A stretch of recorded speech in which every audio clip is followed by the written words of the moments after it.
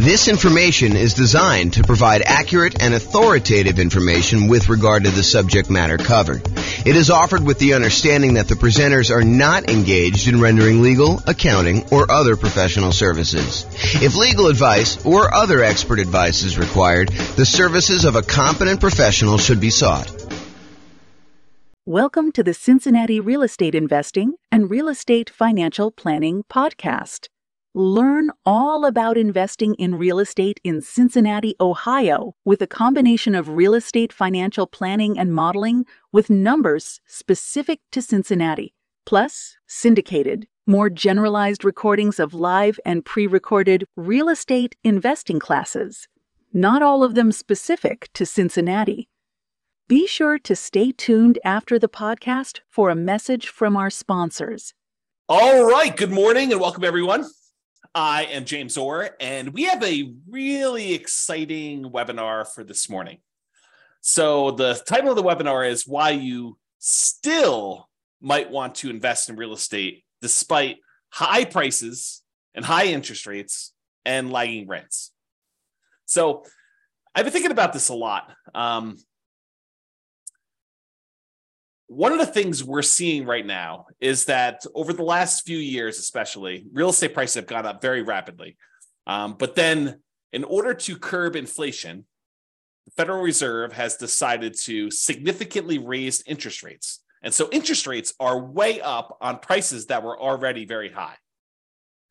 And rents are up, but they're lagging behind where the prices and the rents are. So we've got this sort of triad of forces all going against us being able to buy new leveraged properties that would have cash flow. So it is harder than ever to have positive cash flow on rental properties. You know, over the last, well, I guess it's been a year or two, but over the few years or so before I took my sabbatical and decided not to do much, we had a period where interest rates were on a decline, and I kept trying to tell people, look, everything is on sale. Even though prices are up, everything seems to be on sale because interest rates are down. That is not the case anymore. Now real estate prices are up, and maybe they're softening, or maybe they're even going down in your market, but interest rates have gone up so fast and rents are sort of lagging behind. In some cases, rents are sort of softening, and that's going to cause a little bit of a drop there, that it is harder than ever to have cash flow on property. So why might you still want to invest in real estate despite all these issues? And by the way, this is not a new phenomenon. You know, we've heard this song before, this idea that, you know, prices are too high, interest rates are too high, rents are too low, and it's hard to get positive cash flow. I'm a kind of a collector of old real estate investing books. And if you go read books from 80s, 90s, 2000s, it's all the same stuff. Can't get properties to cash flow. Here's the solution to get properties that will cash flow for you. And so I want to talk today about how to kind of overcome some of these strategies and why you might want to still consider investing in real estate. And I've got some interesting new things. And I'm going to try to keep it relatively short because I probably could talk about this stuff all day. In fact, there's a couple of points in here where I mentioned, you know, I probably should do like a full class just on this one little topic. So we'll kind of get there. So cash flow as a goal. So many real estate investors are focused on cash flow because of how you think about what it means to be financially independent. If you think about the three inputs that determine whether or not you're financially independent or not, it's these three things. Number one, passive income from things like Social Security, pensions, if you happen to be lucky enough to have a pension, or if you buy an insurance product called an annuity, which is basically you pay a lump sum. Sometimes you pay it monthly over a period of time before you actually receive it. But in most cases, you pay a lump sum. And then in exchange for that lump sum, the insurance company will pay you out a certain dollar amount, usually per month, until you die. There's some exceptions and variations on that theme, but the idea is you give them $100,000 and they give you, I don't know, whatever it is, 3% per year. So it's sort of like you're betting that you're going to outlive what you could have done yourself if you'd taken that same money invested somewhere else by having the insurance company invest that. And so you give them $100K, and if you die early, then that's how they're able to pay out, some people longer and some people shorter. So anyway, number one, passive income from Social Security, pensions, or annuities. Didn't mean to go off on a tangent on annuities. This was not intended to be an annuities class. Number two, net cash flow from rentals. And this is the one where I think a lot of real estate investors focus on cash flow. They're cash flow. I want to be able to be financially independent. And the way you do that is you have enough cash flow coming in for your rentals to be able to be financially independent. Yeah, that is one way to do it. The third way is a yearly safe withdrawal rate, a percentage of your assets that you have invested somewhere else that you could safely pull out, usually from the return, although you could dip into principal in some cases, on some type of invested assets, usually stocks, bonds, commodities. People aren't talking about Bitcoin quite as much anymore, except for the lawsuits and stuff. So, but that's an example of another invested asset. To be 100% clear, though, it's not yearly safe withdrawal rate on equity. The equity is what's generating your cash flow, and this is another kind of sub problem to what we're seeing in our current environment. Prices have gone up over the last few years, and anyone who's owned these rental properties, now we're in this really unique situation where we've got a bunch of equity in a rental property and a really good interest rate on our mortgage in a lot of cases, unless it's paid off. And so you're kind of stuck with this thing where you've got a ton of equity, and so your return on equity has gone down quite a bit. And you're like, well, I can't really, well, you can, but I think a lot of people are choosing not to do a cash out refinance or rate and term. You're definitely not doing rate and term refinance if you already got a low one, but cash out refinance on a property, because you'd go from a 3.5% interest rate to a 7% interest rate. And so it gets really ugly when you do that. But there may still be, oh man, I'm off on these tangents. It may still be a good reason to do that, which I'll have to do in another class. That's not today's class. Oh boy. So those are the three reasons why. Those are three reasons people become financially independent. It's the three sources: passive income from Social Security, pensions, annuities, net cash flow on rentals, yearly safe withdrawal rate on invested assets. And so a lot of real estate investors are focused on cash flow because they're like, look, I don't got Social Security. Well, maybe you do at some point. I don't got a pension. I'm not doing annuity. So I'm really focused on this cash flow, this yearly safe withdrawal rate on invested assets. That doesn't make sense to me because I'm investing my money in real estate. So that's why they focus on cash flow. Although there are some ways to kind of get around that, which we'll discuss here very briefly. So in other webinars, which is not today, we've talked about how to improve cash flow. And there's a lot of really good strategies that still apply today. There's a class I did, I think it's called the How to Improve Cash Flow Workshop. You can go watch that. It's good stuff. Go into a lot more detail on all the different ways to improve cash flow. It's based on the lowest monthly payment guarantee I had and the maximum cash flow guarantee, kind of combine those two into one class to show you how to improve cash flow. So even if you could improve cash flow, which you can, it still may not be great because of just our environment. But, and this is the big but for this class, cash flow isn't the only reason to invest in real estate. Two significant examples come to mind. Number one, you may want to build up an asset base, rental properties, something else, and then improve cash flow by converting to free and clear properties. So imagine for a minute, and I probably should do a whole class just on this topic, but imagine for a minute, you buy a rental property, you buy another rental property, buy another rental property, you eventually get to the point where you have 10 rental properties, and then you let them grow for a period of time, and then you sell off 5 of them, pay off the mortgages you have on them, take any of the proceeds you had from those 5, and pay off the remaining 5 that you kept. Now you've got 5 free and clear rental properties that all cash flow a lot better. So you buy more than you need, you sell off some, and you pay off the others. And I've done a lot of modeling on this as a way to speed up your time to being financially independent. Turns out it's a lot faster. So even if you're not getting great cash flow on the properties now, but you've got some time, it may still make sense for you to buy the properties, then use the proceeds from selling them to pay off the other ones. Or another variation on this theme is you buy a bunch of rental properties, and because the overall return on the rental properties is usually greater than what you can get in stocks, and I'll show you an example of that today. I'll show you a bad example of that today to kind of make my point. But then you could have all these rental properties, and then as they grow over time, you could then take all those, sell off all of them, not just part of them to pay off the other ones, but sell off all of them, take that money and invest in something else like stocks, bonds, annuities, whatever you're going to do. And then you could use a yearly safe withdrawal rate on those invested assets, on the stocks then. So you kind of use your real estate as a kind of like booster rocket to get you where you want to go with a certain net worth. Then you use that net worth in order to live on a yearly safe withdrawal rate. So those are kind of like the two immediate exceptions of why cash flow isn't everything, right? So let's discuss building up assets and why specifically the first $100,000, acquiring the first $100,000 is the hardest. And then we'll return to real estate for building up your asset base. And for those of you that stick around to the end, I got some brand new stuff that I did yesterday, which I will share with you, which is crazy. I think it's going to blow your mind. It has to do with free and clear rental properties, buying properties for all cash, which I think a lot of people are like, that doesn't make sense. It takes so long and everything else. Well, not so fast. Not so fast on that one. Okay. All right. So here's a quote from Janet Lowe from, I think it's a book, Damn Right, Behind the Scenes with Berkshire Hathaway billionaire Charlie Munger. Charlie Munger, I think, is worth like 2.4 billion, something like that. What's a few hundred million here and there, when you're talking about billions, right? So here's a quote about Charlie. He's a billionaire. He's Warren Buffett's partner. They do a lot of investing, bounce ideas off each other. Really fascinating dude, super smart dude. So this is what Janet Lowe has to say about Warren Buffett, about Charlie Munger. Charlie Munger has said that accumulating the first 100,000 from a standing start with no seed money is the most difficult part of building wealth. Wow, a billionaire who is focused on investing for pretty much all his life says the first 100,000 is the most difficult.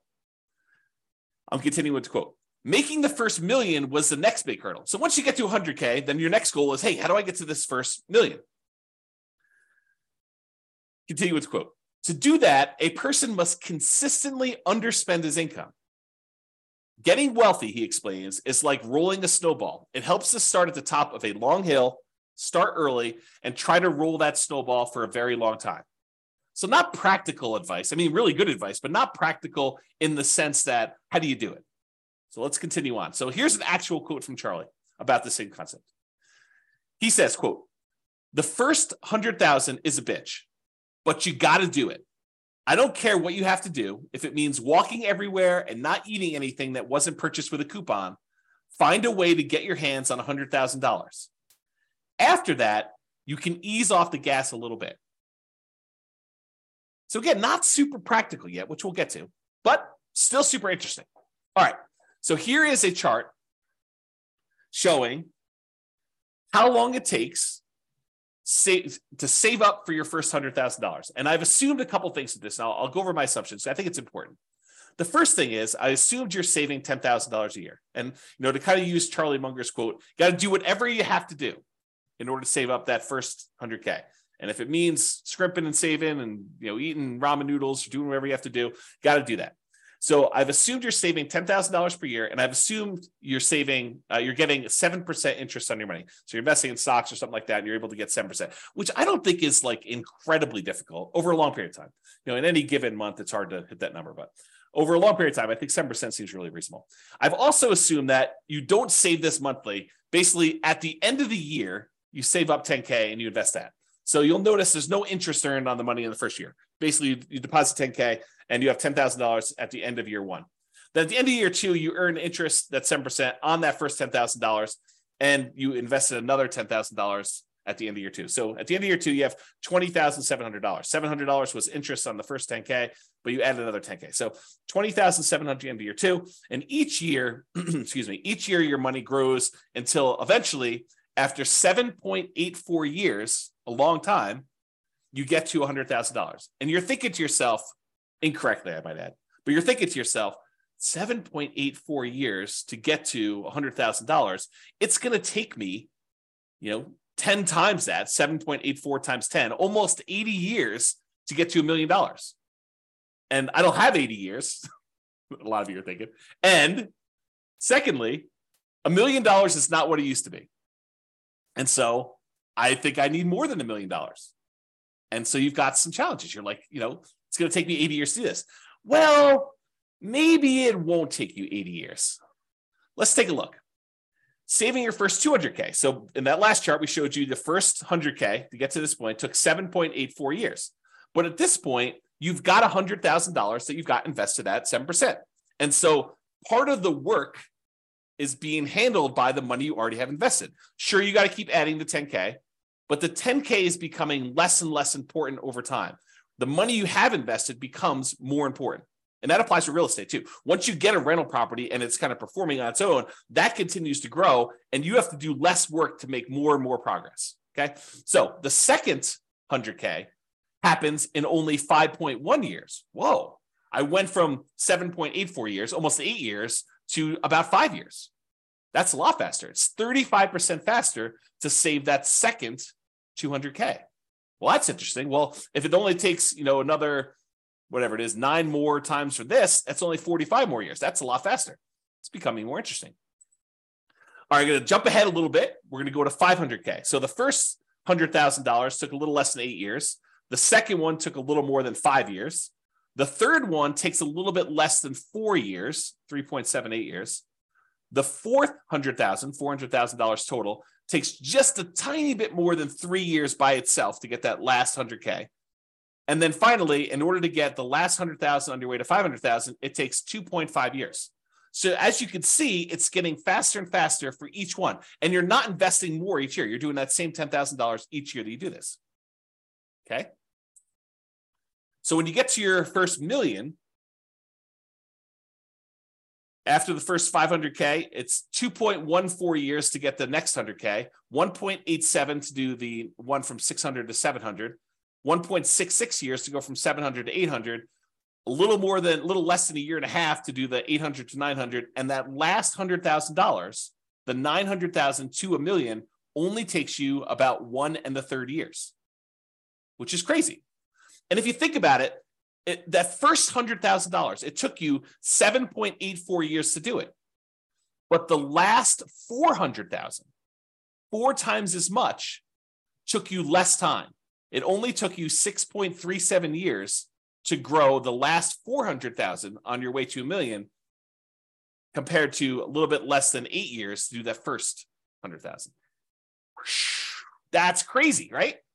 That's the challenge. So you got to do whatever you can in order to get to this first 100K. And, I don't know if I cover this explicitly in here. If I don't, I'll cover it now here. So this is the thing. If you're going to get nothing else from this webinar, you need to buy an owner-occupant property to live in. Why? Because you could buy it with USDA or VA if you're a veteran, nothing down loan. Some other lenders have 0% down loan programs, or there's 3% down conventional loan programs or 3.5% down FHA programs. But do whatever you can to save up enough money to buy just an owner-occupant property, because a highly leveraged owner-occupant property can get you to this 100K. That's all you need to do. You should do more, but if you just did that thing, it makes a huge difference in getting you there. Okay. All right. So this is what I was talking about before. Saving up your first $1 million. It takes you 25% of the total time it would have saved you to make $1 million just to earn that first $100,000. Almost 25.5% of your total time to get to $1 million is the first 100,000. It takes you about 74.5% of the time, or about 3/4 of the time, to earn the next 900,000. If you think about it this way, it takes you 25.5% of the time to earn that first 100,000, 16.6% of the time to earn the second 100,000, and then a little bit more than half the time, 57.9, in order to earn 800,000. So it gets crazy to think about how much effort goes into that first bunch, and then how much effort goes into this next one. And the same applies if you're like, okay, I'm already at 100,000, James. You're kind of talking below my level. This same thing applies to millions. So it takes you 25.5% of the time to earn the first $1 million, although it's actually probably a little bit different than that. Still the same idea, though. And then it takes you about 75% of the time to earn the next 10 million. Okay. All right. So this just breaks down the total amount of time. In this particular example, it took you 30.73 years if you put $10,000 away and you're only earning 7% per year in order to get a full $1 million. And it breaks down how much as a percentage of time it took to do each one. By the time you get to that last million, it's only 4.4% of your time to earn that last $100,000. Super interesting. Okay, so here's the difference. Remember before we talked about if you're saving $10,000 per year? That's these numbers. And this goes from $100,000 increments all the way up to $1 million. And so if you're saving $10,000 a year, it took you 30.7 years at 7% interest rate in order to generate that $1 million. However, if you save $15,000 a year, it takes you 25.6 years. If you're only able to save $5,000 a year, it'll take you 40 years. If you're only able to save $200 a month, it'll take you 50.4 years. If you're only able to save $100 per month, it'll take you 60.3 years. So it shows you how over time this does this. Okay, so you can kind of look at that chart if you want to. Take a screenshot if you want to. Okay. Now, the interest rate you earn on your way to this $1 million, earning $100,000, that kind of thing, the interest rate you earn matters. So if you're only earning 1% on your money, not 7%, it takes you a lot longer to build up to that $1 million, which is right here. Okay. If you earn 10%, it's shorter, but it's not significantly different. So that first 100K, it took you 7.84 years at 7%. If you earn 10%, it's only 7.27. And the reason why is most of the effort is from you putting in that money. It's not the money. Later on, the interest rate matters more because you have more money invested. And so the interest rate impacts a larger portion of the amount that's getting you there. Okay. So you look at that. And you'll notice here that I only go to 12%. But leverage real estate's probably not 7% per year. And it's probably higher than that 12%. Now, it could be less, depending on which property you pick. It's not like this is automatic and a give me. But it's usually higher than 7% when you account for all the different areas of return when you buy real estate, not just cash flow. We're not talking about 7% cash on cash return. We're not talking about getting 7% cash flow on the amount you had invested. We're talking about the overall return you get from the tendency for properties to increase over time from inflation, which we often call appreciation. Properties going up in value over a very long period of time, like any given month, like this next year, property values can decline. In the next 5 years, property values can decline. But over a very long period of time, typically what happens to property values is they go up with inflation. It costs more to build the properties. It costs more in labor to build the properties. And so what tends to happen is property values overall as a whole tend to go up with inflation over time.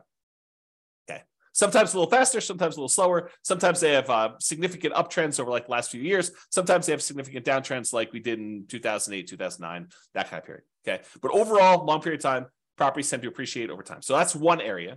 Cash flow, which we talked about, which, right now might actually even be negative. Depending on what market you're in, you might actually see negative cash flow.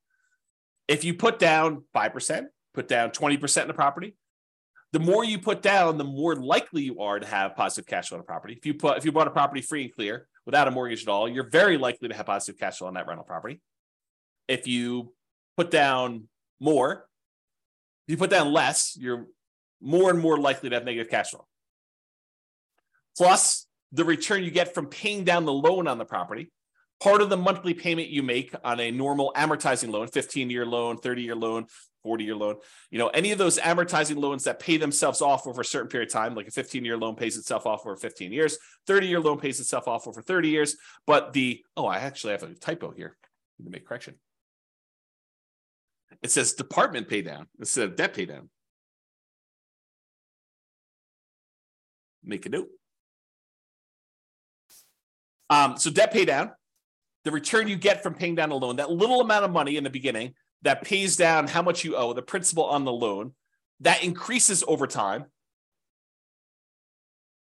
And the amount you make from that is also a return.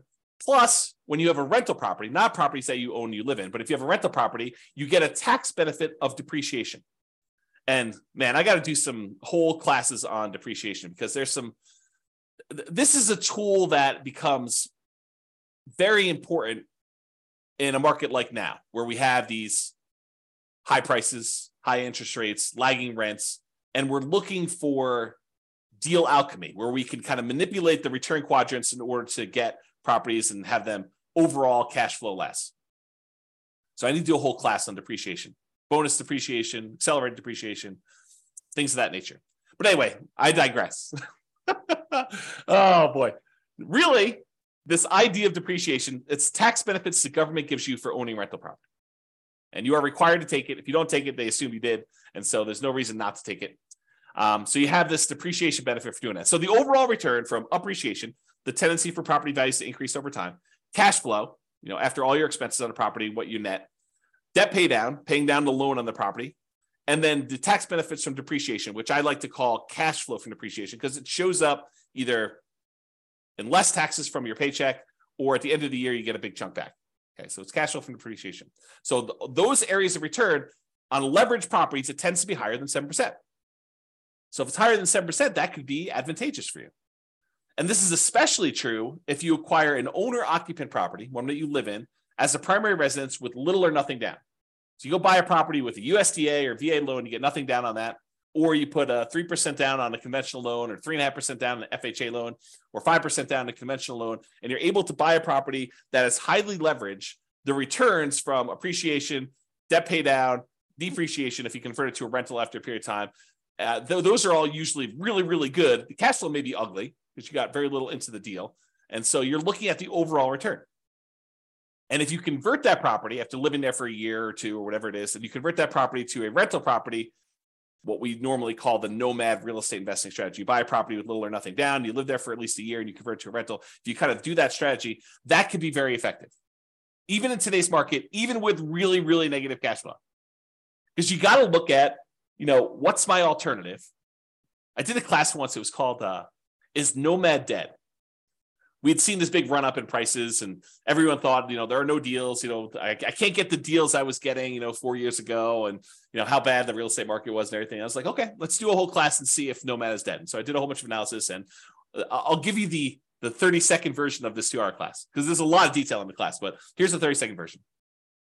You calculate out whatever the return it is that you can get on the property that's sitting right in front of you. You find the best deal that you can in the marketplace right now. What's the best I could do? And you look at the return that you would get on that particular property. And you say, okay, it's whatever it is, 22%. Okay, it's 22% per year. What else can you invest in where you get 22%? That's the whole thing of the class. If you can go find something where you can get better than 22%, then go do that. If you can't, then real estate looks like a better option at this point. And that may change over time, right? 3 years from now, maybe like, I think I'm just investing in whatever, the new version of whatever the flavor of the week is, the new Dogecoin or Bitcoin or whatever the new thing is that people are looking at, NFTs. I saw this article. There's a company that is now buying your now lower valued NFTs so that you can take the tax write-off, so that you could do like losses on your taxes, right? It's kind of a new industry has popped up. So anyway, I digress here. The point is this idea that you look at an investment and you see the return that you can get on it, and you decide, is this for me? Yes or no? Right now it is, or right now it isn't.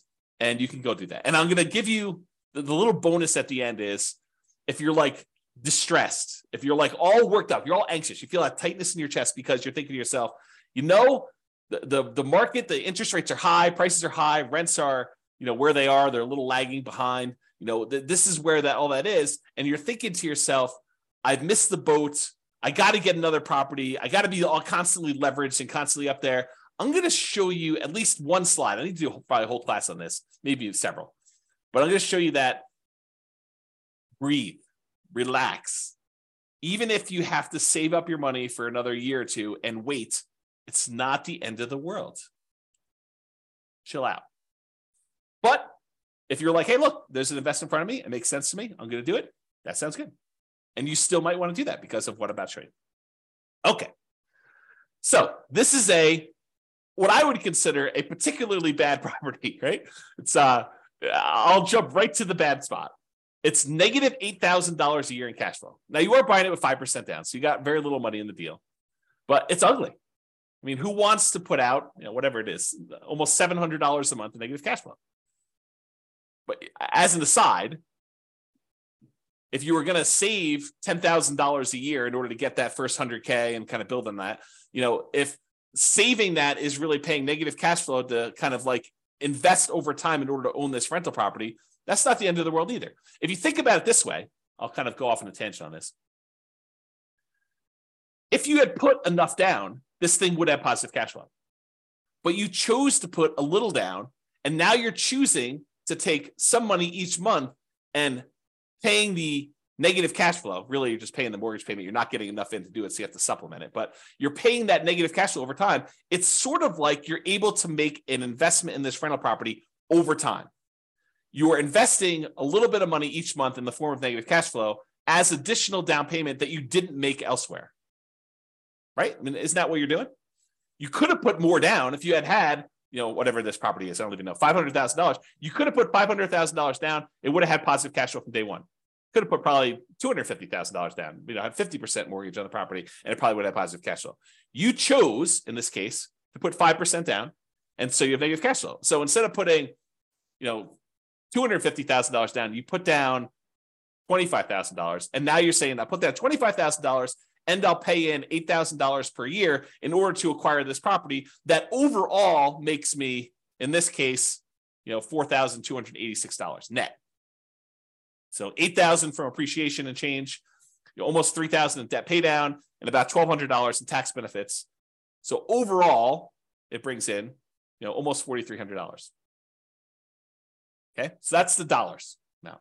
So this property does that. Now, if we look at how much you invested and the return you got in that investment, the appreciation is a 50% return on your initial down payment. So from appreciation, for the property value going up, in value, you're getting a 50% return on that. Your cash flow is negative, a lot, almost negative 50%. In fact, they almost offset, right? So the amount of money you're making for appreciation is offset by the amount of cash flow you're getting on this property. In this particular example, with putting very little down on a property that I admit is a deliberate bad choice, right? And if you're in a market where this is what you can get, this is what you can get, right? And this is what you got to decide on. The debt pay down portion of the return is 17.7%. And what's interesting about the top half of this quadrant, the appreciation of the cash flow, is those are speculative, right? We really don't know if next year the property is going to go up in value or if it's going to go down. We don't know if rents are going to improve, stay the same, or go down. So the top half is sort of a little speculative. We don't really know what's going to happen. We're speculating that the market is going to continue to do well. The bottom half of the returns, those are more certain. They're less speculative. The debt pay down portion is contractually guaranteed by you and the lender. When you get a loan, you sign an agreement with the lender that says, okay, you're going to make these regular payments for the next 30 years. And if you do that, this loan is going to be paid down by that amount. It's contractual. It's not speculative. It doesn't matter how the market does. Market could do good, market could do bad. It doesn't matter. You're getting that return. So debt pay down 17.7, and the tax benefits, unless they change tax law, which it's possible that they will, very unlikely, but possible, you're going to get 7.73%. So overall, the return you're getting when you add up that really negative cash flow portion, plus appreciation, plus debt pay down, plus tax benefits, you're getting 26.31%. On what I admit is a horrible deal. I don't want to say horrible because someone might actually buy this, right? I think this is the challenge. It is a deal I picked because it was ugly. The cash flow on it was not fun. So the question then becomes, can you go somewhere else and get better than a 26.31% return? And if you can, great. Then maybe this is why it says, I don't know what the title is, why you might still want to invest in real estate. Well, you might want to still invest in real estate because you're getting a 26.31% return, even with ugly cash flow. If you can go somewhere else and get a better return with similar risk characteristics, because you got to kind of take that into account, right? You can't go do, I'm going to go play roulette. I can get a 100% return on my money if I win at roulette. Yeah, maybe. Different risk characteristics, right? Okay. So anyway, if you can do better than 26.31, maybe you do something else.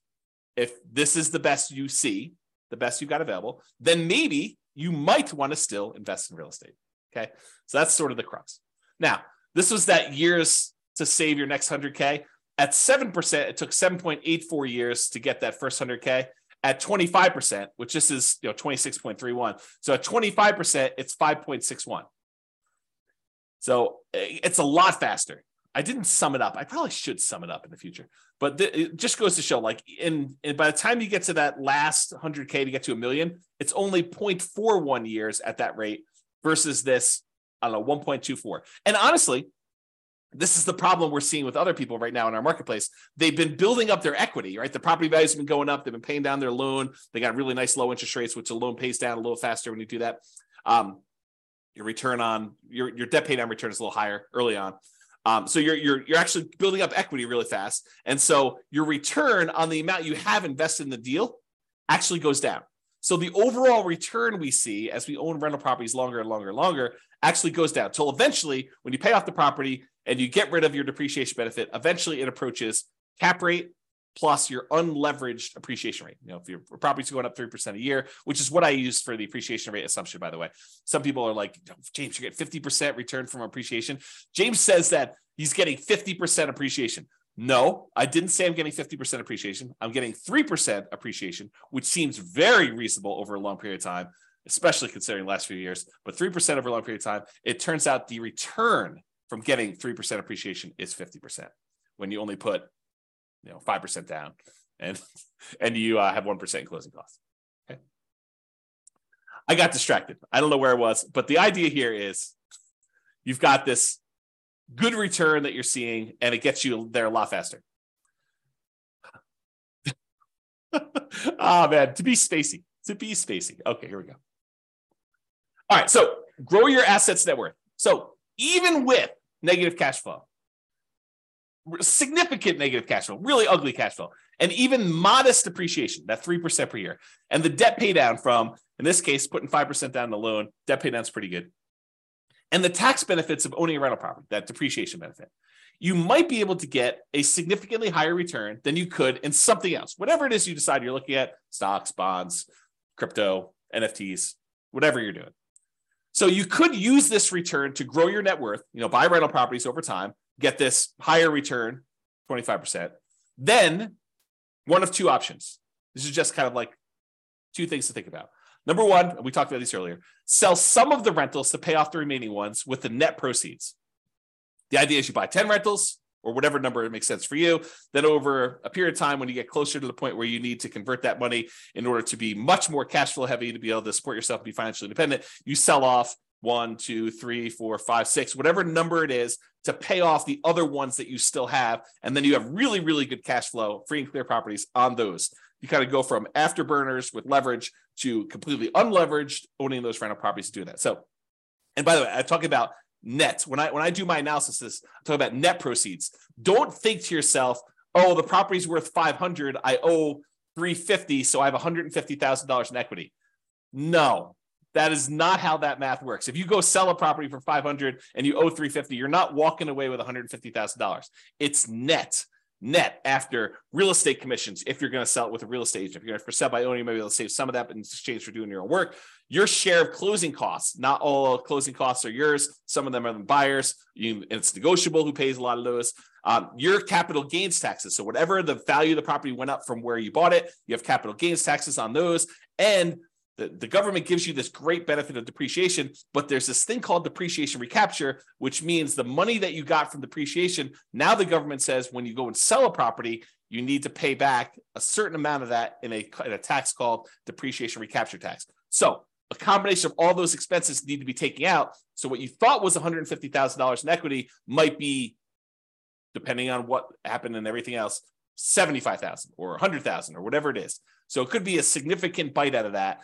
So I'm talking about taking all the properties you have, selling off some of them, paying all those fees I just talked about, or eliminating them or deferring them. You could defer some of them with 1031 exchanges and stuff, although you wouldn't be able to pay off the properties with a 1031 exchange. I digress. We'll talk about that another day. But you could take all that proceeds, pay off the other properties, and then have some free clear properties to do that. Okay. So you use these higher returns you're getting on this leveraged rental properties, and then you use that in order to pay off some of the other ones.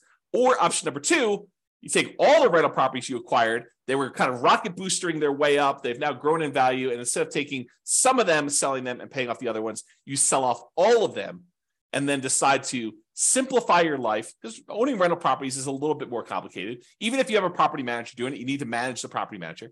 So now you take all the proceeds though, and you say, I'm done with all these rentals. They served me well while I had them. They did their job. Now I'm going to go invest in annuities or bonds or stocks or crypto or NFTs or whatever you're going to do, right? So you have this idea to do that, okay? So you sell off those, and then you take that and you put it into whatever it is that you're investing in, and you use a safe withdrawal rate on that money to do that. Or you go buy annuities and you use the annuity kind of return to do that. Okay.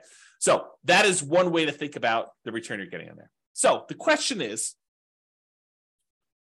should you invest in real estate or stocks? And what I did, it's got to give you some background here. I went and I modeled this question. Should you invest in real estate or should you invest in stocks in over 300 US cities with their current real estate prices and their current rents and the current mortgage interest rates. And I adjusted for a little bit of standard of living. So I said, if you're in a really inexpensive market, you're probably living on this number, because that's what you basically need in order to afford properties in that market. But then I also said, in order to be considered financially independent, you need to replace that number in passive income and other things in order to be able to get to that number. So if you're in a market where I was like, hey, look, you need $5,000 in order to be able to do this, $5,000 per month, in order to be able to buy properties in that market, I also said that your passive income needs to equal $5,000 a month. If you're in a market that requires $10,000 a month in order to be able to buy properties there, then you need to replace $10,000 a month with passive income. So the bar to be financially independent in more expensive markets is also higher. I kind of made it that way. Okay. So what we're going to do is we're going to look at 3 different strategies. What if you did this nomad strategy where you went and you bought properties as an owner occupant, put 5% down. You have private mortgage insurance when you do that in almost all cases. There's some exceptions like VA loans, but VA loans got their own funding fee, which is essentially private mortgage insurance paid as one fee in advance. I digress. So you basically have this whole thing where you do a nomad, you're buying a property as an owner occupant. You got to live there for at least a year. It's a requirement of the lender. Then once you're done living there for a year, you can convert it to a rental. Sometimes it's more than a year in order to be able to have enough saved up to buy the next property. But you do that and you buy rental property after rental property after rental property until you get up to 10. I maxed you out of 10. And then once your positive cash flow and any money you have invested in that kind of triggers to be financially independent, that's when you do it. So you're buying property as a nomad, doing it that way. I also modeled you doing 20% down. You're like, look, James, I'm not messing around with moving into properties and living there for a year. It sounds horrible to move 10 times. Okay, no problem. I will show you the math for doing 20% down, non-owner occupant. You don't have to move into the properties.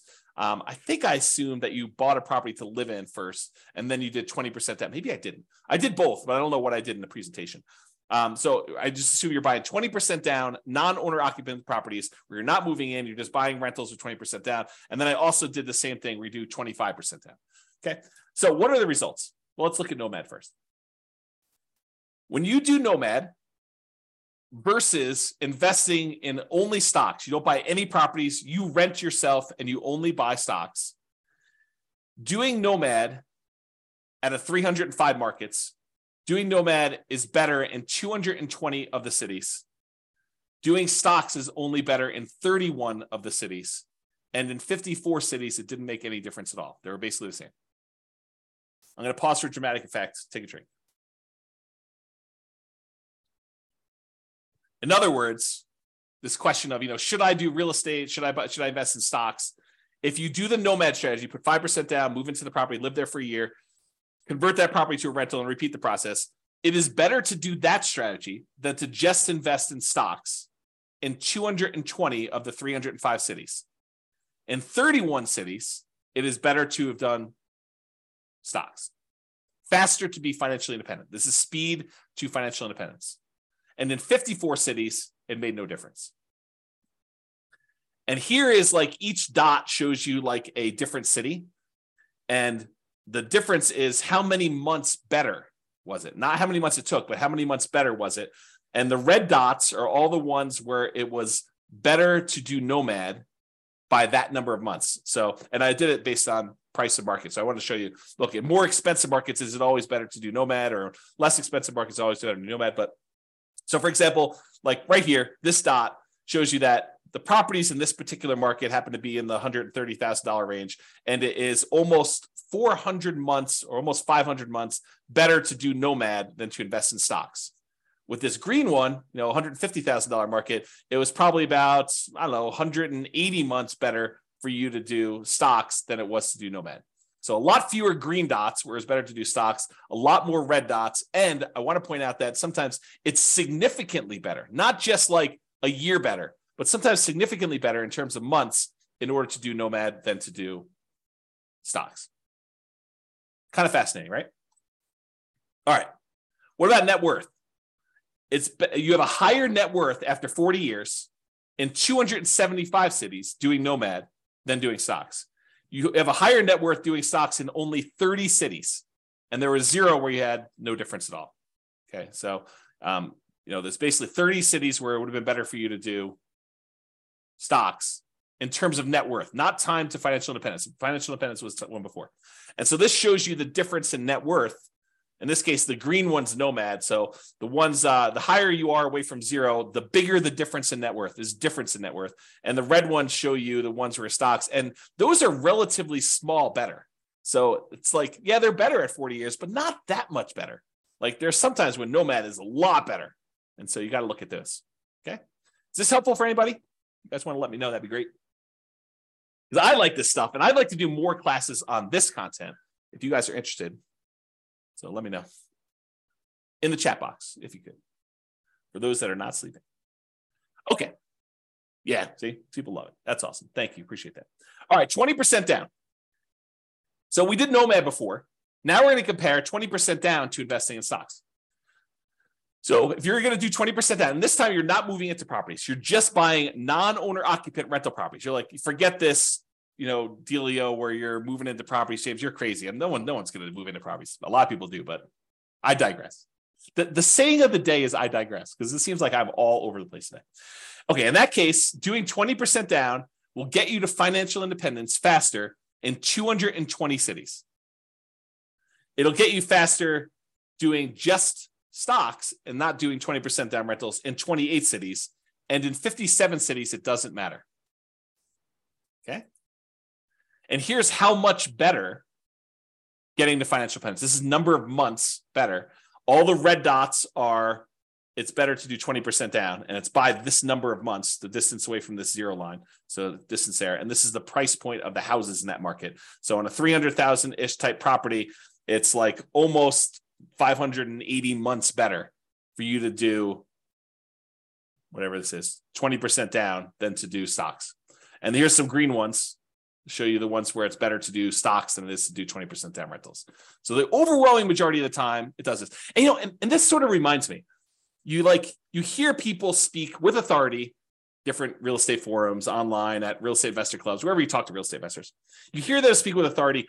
You always need to do this. It's always better to do rental properties. It's always better to do stocks. It's always better to do whatever. It's much more nuanced than you think, right? I'm showing you that. I'm showing you the data. And could my assumptions be wrong? Absolutely. No doubt. I am not infallible. I do my best to try to make sure my data is accurate. And you can drill down and look at any city, right? Like I've had, in order to be able to show you this chart, I had to do the analysis for 305 cities. Now, this is just me aggregating all the individual analysis and showing you what's going on. So this just goes to show you that you need to do your homework. And if you're in one of these cities, then maybe real estate isn't as good as investing in stocks, right? If you're in any of these cities, though, it turns out it's better. And maybe the assumptions, is it possible? This is like where I just throw everybody under the bus. Is it possible we all buy a whole bunch of real estate and 10 years from now, we have something worse than we saw in 2008 and the real estate market goes to 0? Possible? Maybe. I don't know, right? But who can predict the future? Is it possible that stock market returns from here on out are 0? Maybe. Is it possible stock market returns from here on out are 30% a year? In which case it probably crushes real estate. Is that possible? Sure. I mean, we don't know. We don't know the future. No one can predict that. But I'm showing you based on some very reasonable assumptions. And I show you all my assumptions. You can go look at it, go dig into the city and look. Anyway, I digress. That is the saying of the day. So a lot faster for doing 20% down in a lot of cities, a little slower in others. Higher net worth. You have a higher net worth putting 20% down in 275 cities. You have a higher net worth investing only in stocks in 30 cities, higher than investing 20%. Okay, so 275 to 30. And then here's the net worth difference. Again, there's a lot sometimes with a very significant big difference, a lot of them with little difference, but sometimes it's a really significant difference if you invest in 20% down rentals versus doing that. And one other thing I'll add, when we talked about Nomad, you had to do it in your local marketplace, right? Because you're moving into the properties, you're owner occupying. So if you happen to be in, I don't know, pick any really expensive California city, you have to do it in that marketplace because you're moving in. When you do this 20% down plan, and you happen to be in a market where buying properties even with 20% down has really ugly cash flow, you can choose to pick another market. You can go pick a market that has historically better cash flow because you're not living in the properties. So you could be living in Los Angeles and decide I'm going to invest in Atlanta, right? As just an example. And I didn't model that, right? I modeled it forcing you to invest in your local market with those properties. So you maybe even these red ones, you could say, I happen to live in Los Angeles. Real estate historically has not cash flowed very well here. Maybe the overall return's better, but it hasn't cash flow here. Why don't I go pick a market that is better historically? And who knows what will happen in the future. So you could do that. So there's even more to this. There's even more nuance flavor to this. Okay. All right, 25% down. We've I built up. You know what I'm talking about now. 25% now versus stocks. 25% down is better in 228 cities. Investing in stocks would have been better in 26 cities, and in 51 cities, it didn't matter. And this is time to financial independence. So it would have been faster to be financially independent if you put 25% down, bought non-owner occupant rentals in 228 cities. It would have been faster for you to be financially independent if you invested in stocks in 26 cities, and 51, it didn't matter.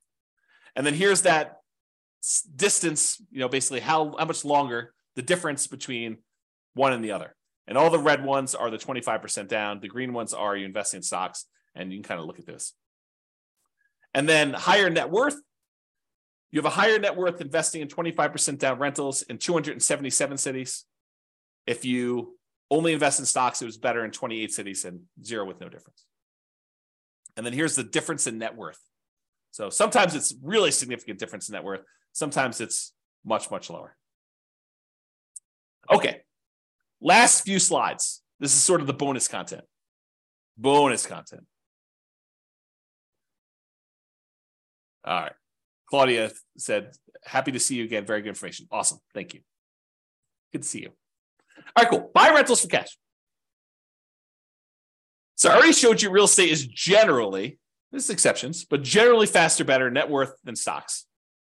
Generally faster and also better net worth, because we looked at both those, speed to financial independence and also size of net worth, right?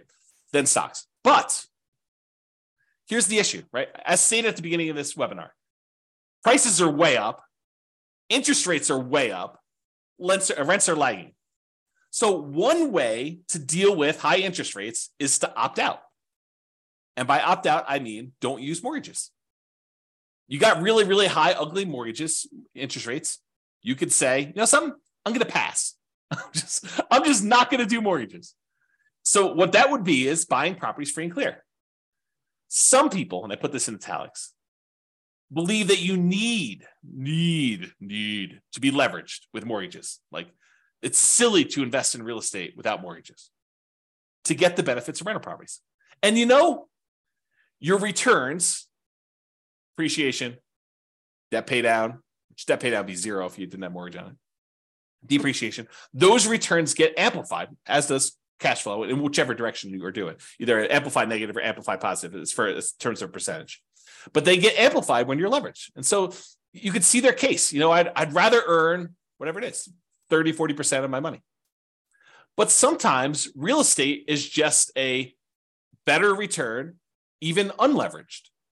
You get depreciation, you get unleveraged cash flow, and you get appreciation unleveraged. And the combination of what your cap rate is, which is basically your cash flow if you own a free and clear property, what your cap rate is, plus your appreciation, plus that tax benefit, is better than what you'd get investing in stocks. And in those cases, maybe it still makes sense to invest in real estate. So I probably need to do an entire class on this, but here, just a little bonus for you.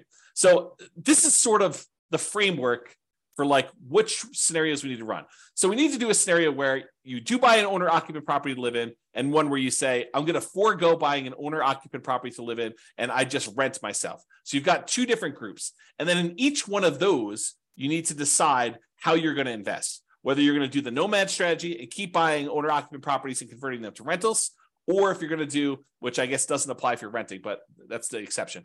You're going to do nomad, you're going to do that. Or if you're going to buy an owner-occupant property or not buy an owner-occupant property and buy 20% down rentals for the rest of the time, or 25% down rentals for the rest of the time, or pay all cash and not get any mortgages at all and just buy investment properties without mortgages at all, okay? So those are sort of like the options, right? You either buy an owner-occupant or you rent, and then whether you're going to do nomad or 20% down to acquire the rentals or 25% down, or you're going to pay all cash. So that's sort of the framework. I'm not covering all of these in this class, okay? I did I think a couple slides.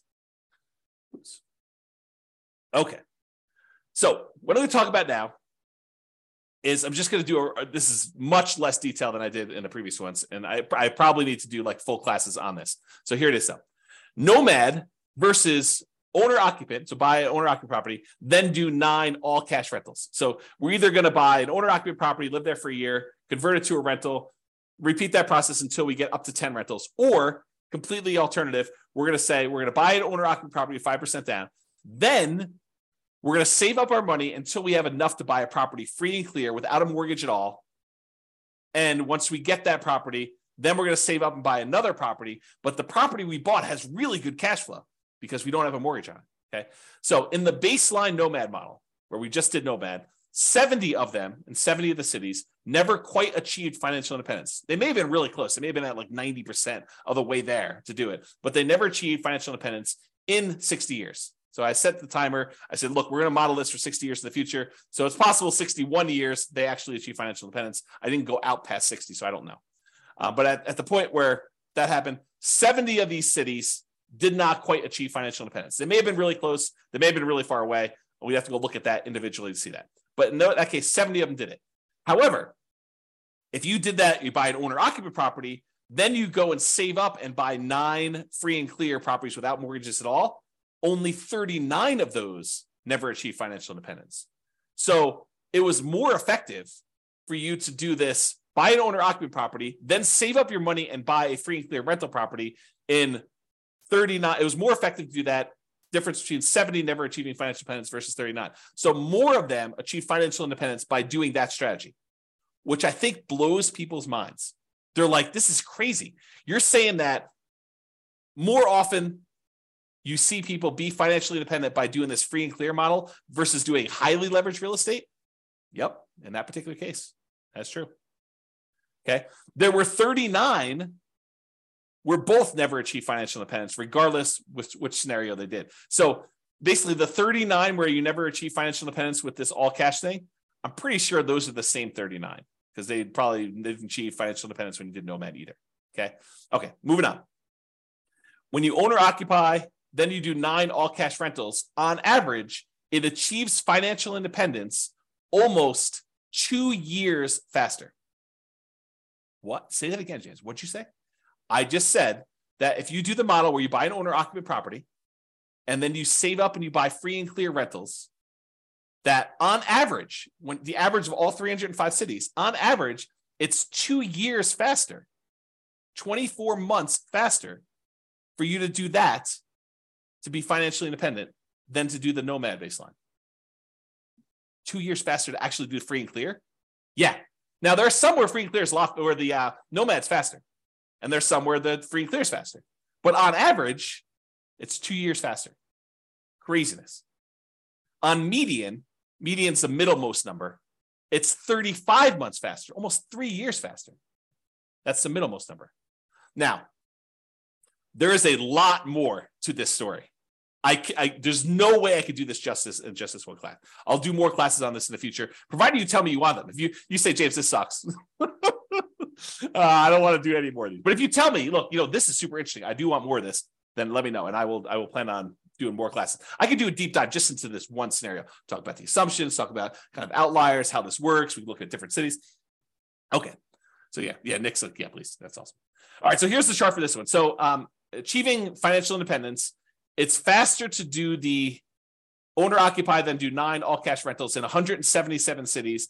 In 86 cities, it's still faster to do nomad. In 42 cities, it doesn't matter. Interesting. All right. Same idea, except now I'm looking at 20% down or 25% down versus doing one owner occupant, all cash for 9 rentals. So in this one, I put 20% down, doing that non-owner occupant thing versus doing the owner occupant, then buying all cash. So make sure you guys are clear on what I'm saying here. In one model, we are just buying 20% down rental properties. And we did one owner occupant nomad to start with. So we bought a property owner occupant. Then from then on, we put 20% down and bought rental properties.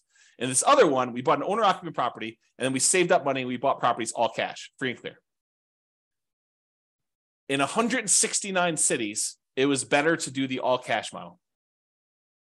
Versus in 93 cities, it was better to save 20% down to buy the rentals.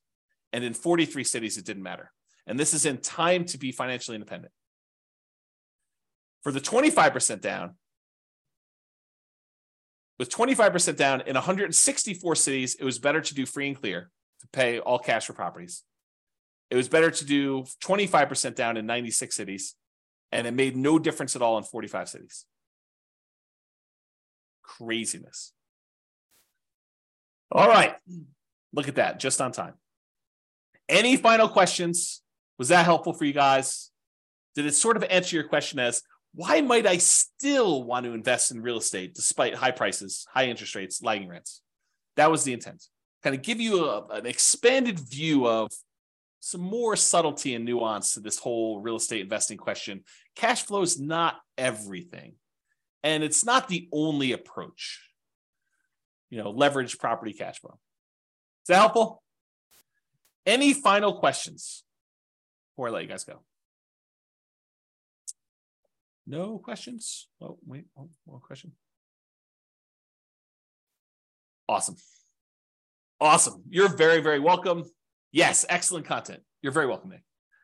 All right, guys, that's all I got for you. Have a great day. I am doing a class tomorrow, so if you want to log in for that, it's on cap rates. So anyway, I will talk to you all soon.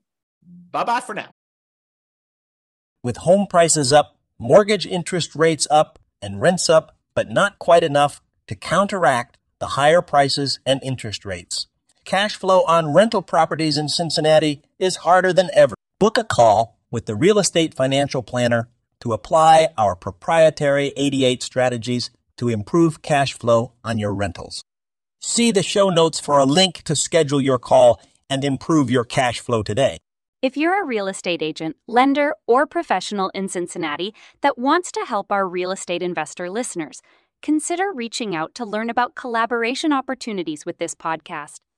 We'd love to add more value to our listeners by having you assist our investors buy, sell, and finance their real estate investments. See the show notes to schedule a call to discuss collaboration opportunities.